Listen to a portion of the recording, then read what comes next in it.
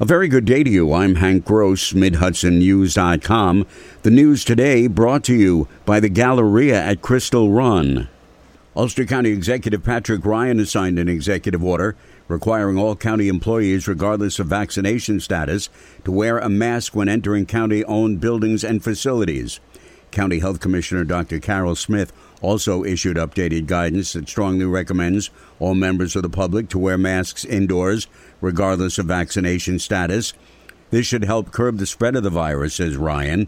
This is a key step to make sure that we can slow and ultimately stop the spread of the Delta variant while we buy ourselves time to up our vaccines percentage and also hopefully prevent any additional variants that could be even more dangerous and more contagious and or resistant to the vaccine. Ryan also said for the safety of residents and county staff, they're now requiring that everyone wear masks inside all county buildings. The drug addiction problem has reached epidemic proportions, but people who are suffering can seek relief. That was the message during Tuesday evening's event in Monticello to mark International Overdose Awareness Day. Sullivan County District Attorney Megan Galligan spoke of a personal situation her family faced a number of years ago. I was going to say that I know maybe better than most the effects of opiate overdose, having been through an addiction in my family.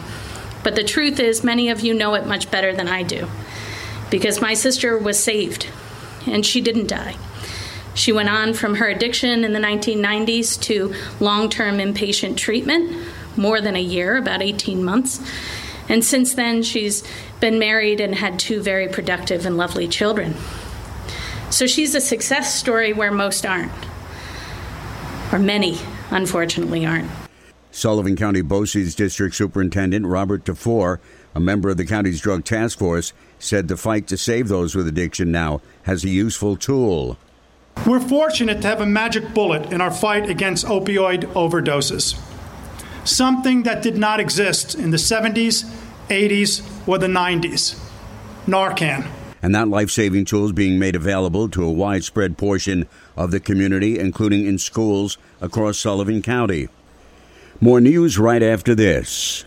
Galleria at Crystal Run is hosting an in-person Get Hired job fair event Wednesday, September 15th from 11 a.m. to 3 p.m. in Center Court. Local employers can interview, screen, and hire workers. Employers from a variety of industries will be in attendance looking for candidates at all skill levels. Legoland New York, Resorts World Catskills, and Heritage Financial Credit Union, along with JCPenney, Claire's, Macy's, Zales, and many other mall businesses. It's free to attend for all job seekers. Bring resumes and dress for your success. Interested in participating in the Get Hired job fair event Wednesday, September 15th? Contact the Galleria at Crystal Run or visit GalleriaCrystalRun.com.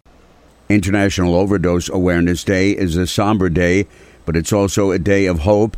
That was the message from Linda Muller, president of Cornerstone Family Healthcare, as several agencies gathered in the city of Newburgh to mark the day and remember those who have died from drug overdoses.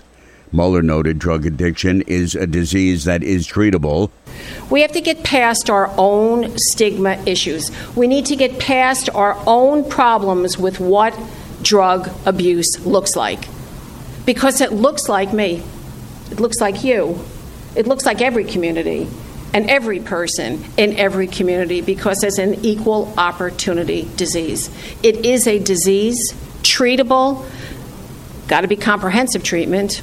Orange County Mental Health Commissioner Darcy Miller told the community services workers that they are ambassadors of the message about what addiction does and how it impacts life. A 16-year-old boy was shot in the city of Poughkeepsie last night, the latest victim of gun violence in that city. The victim's wounds have been described as non-life-threatening.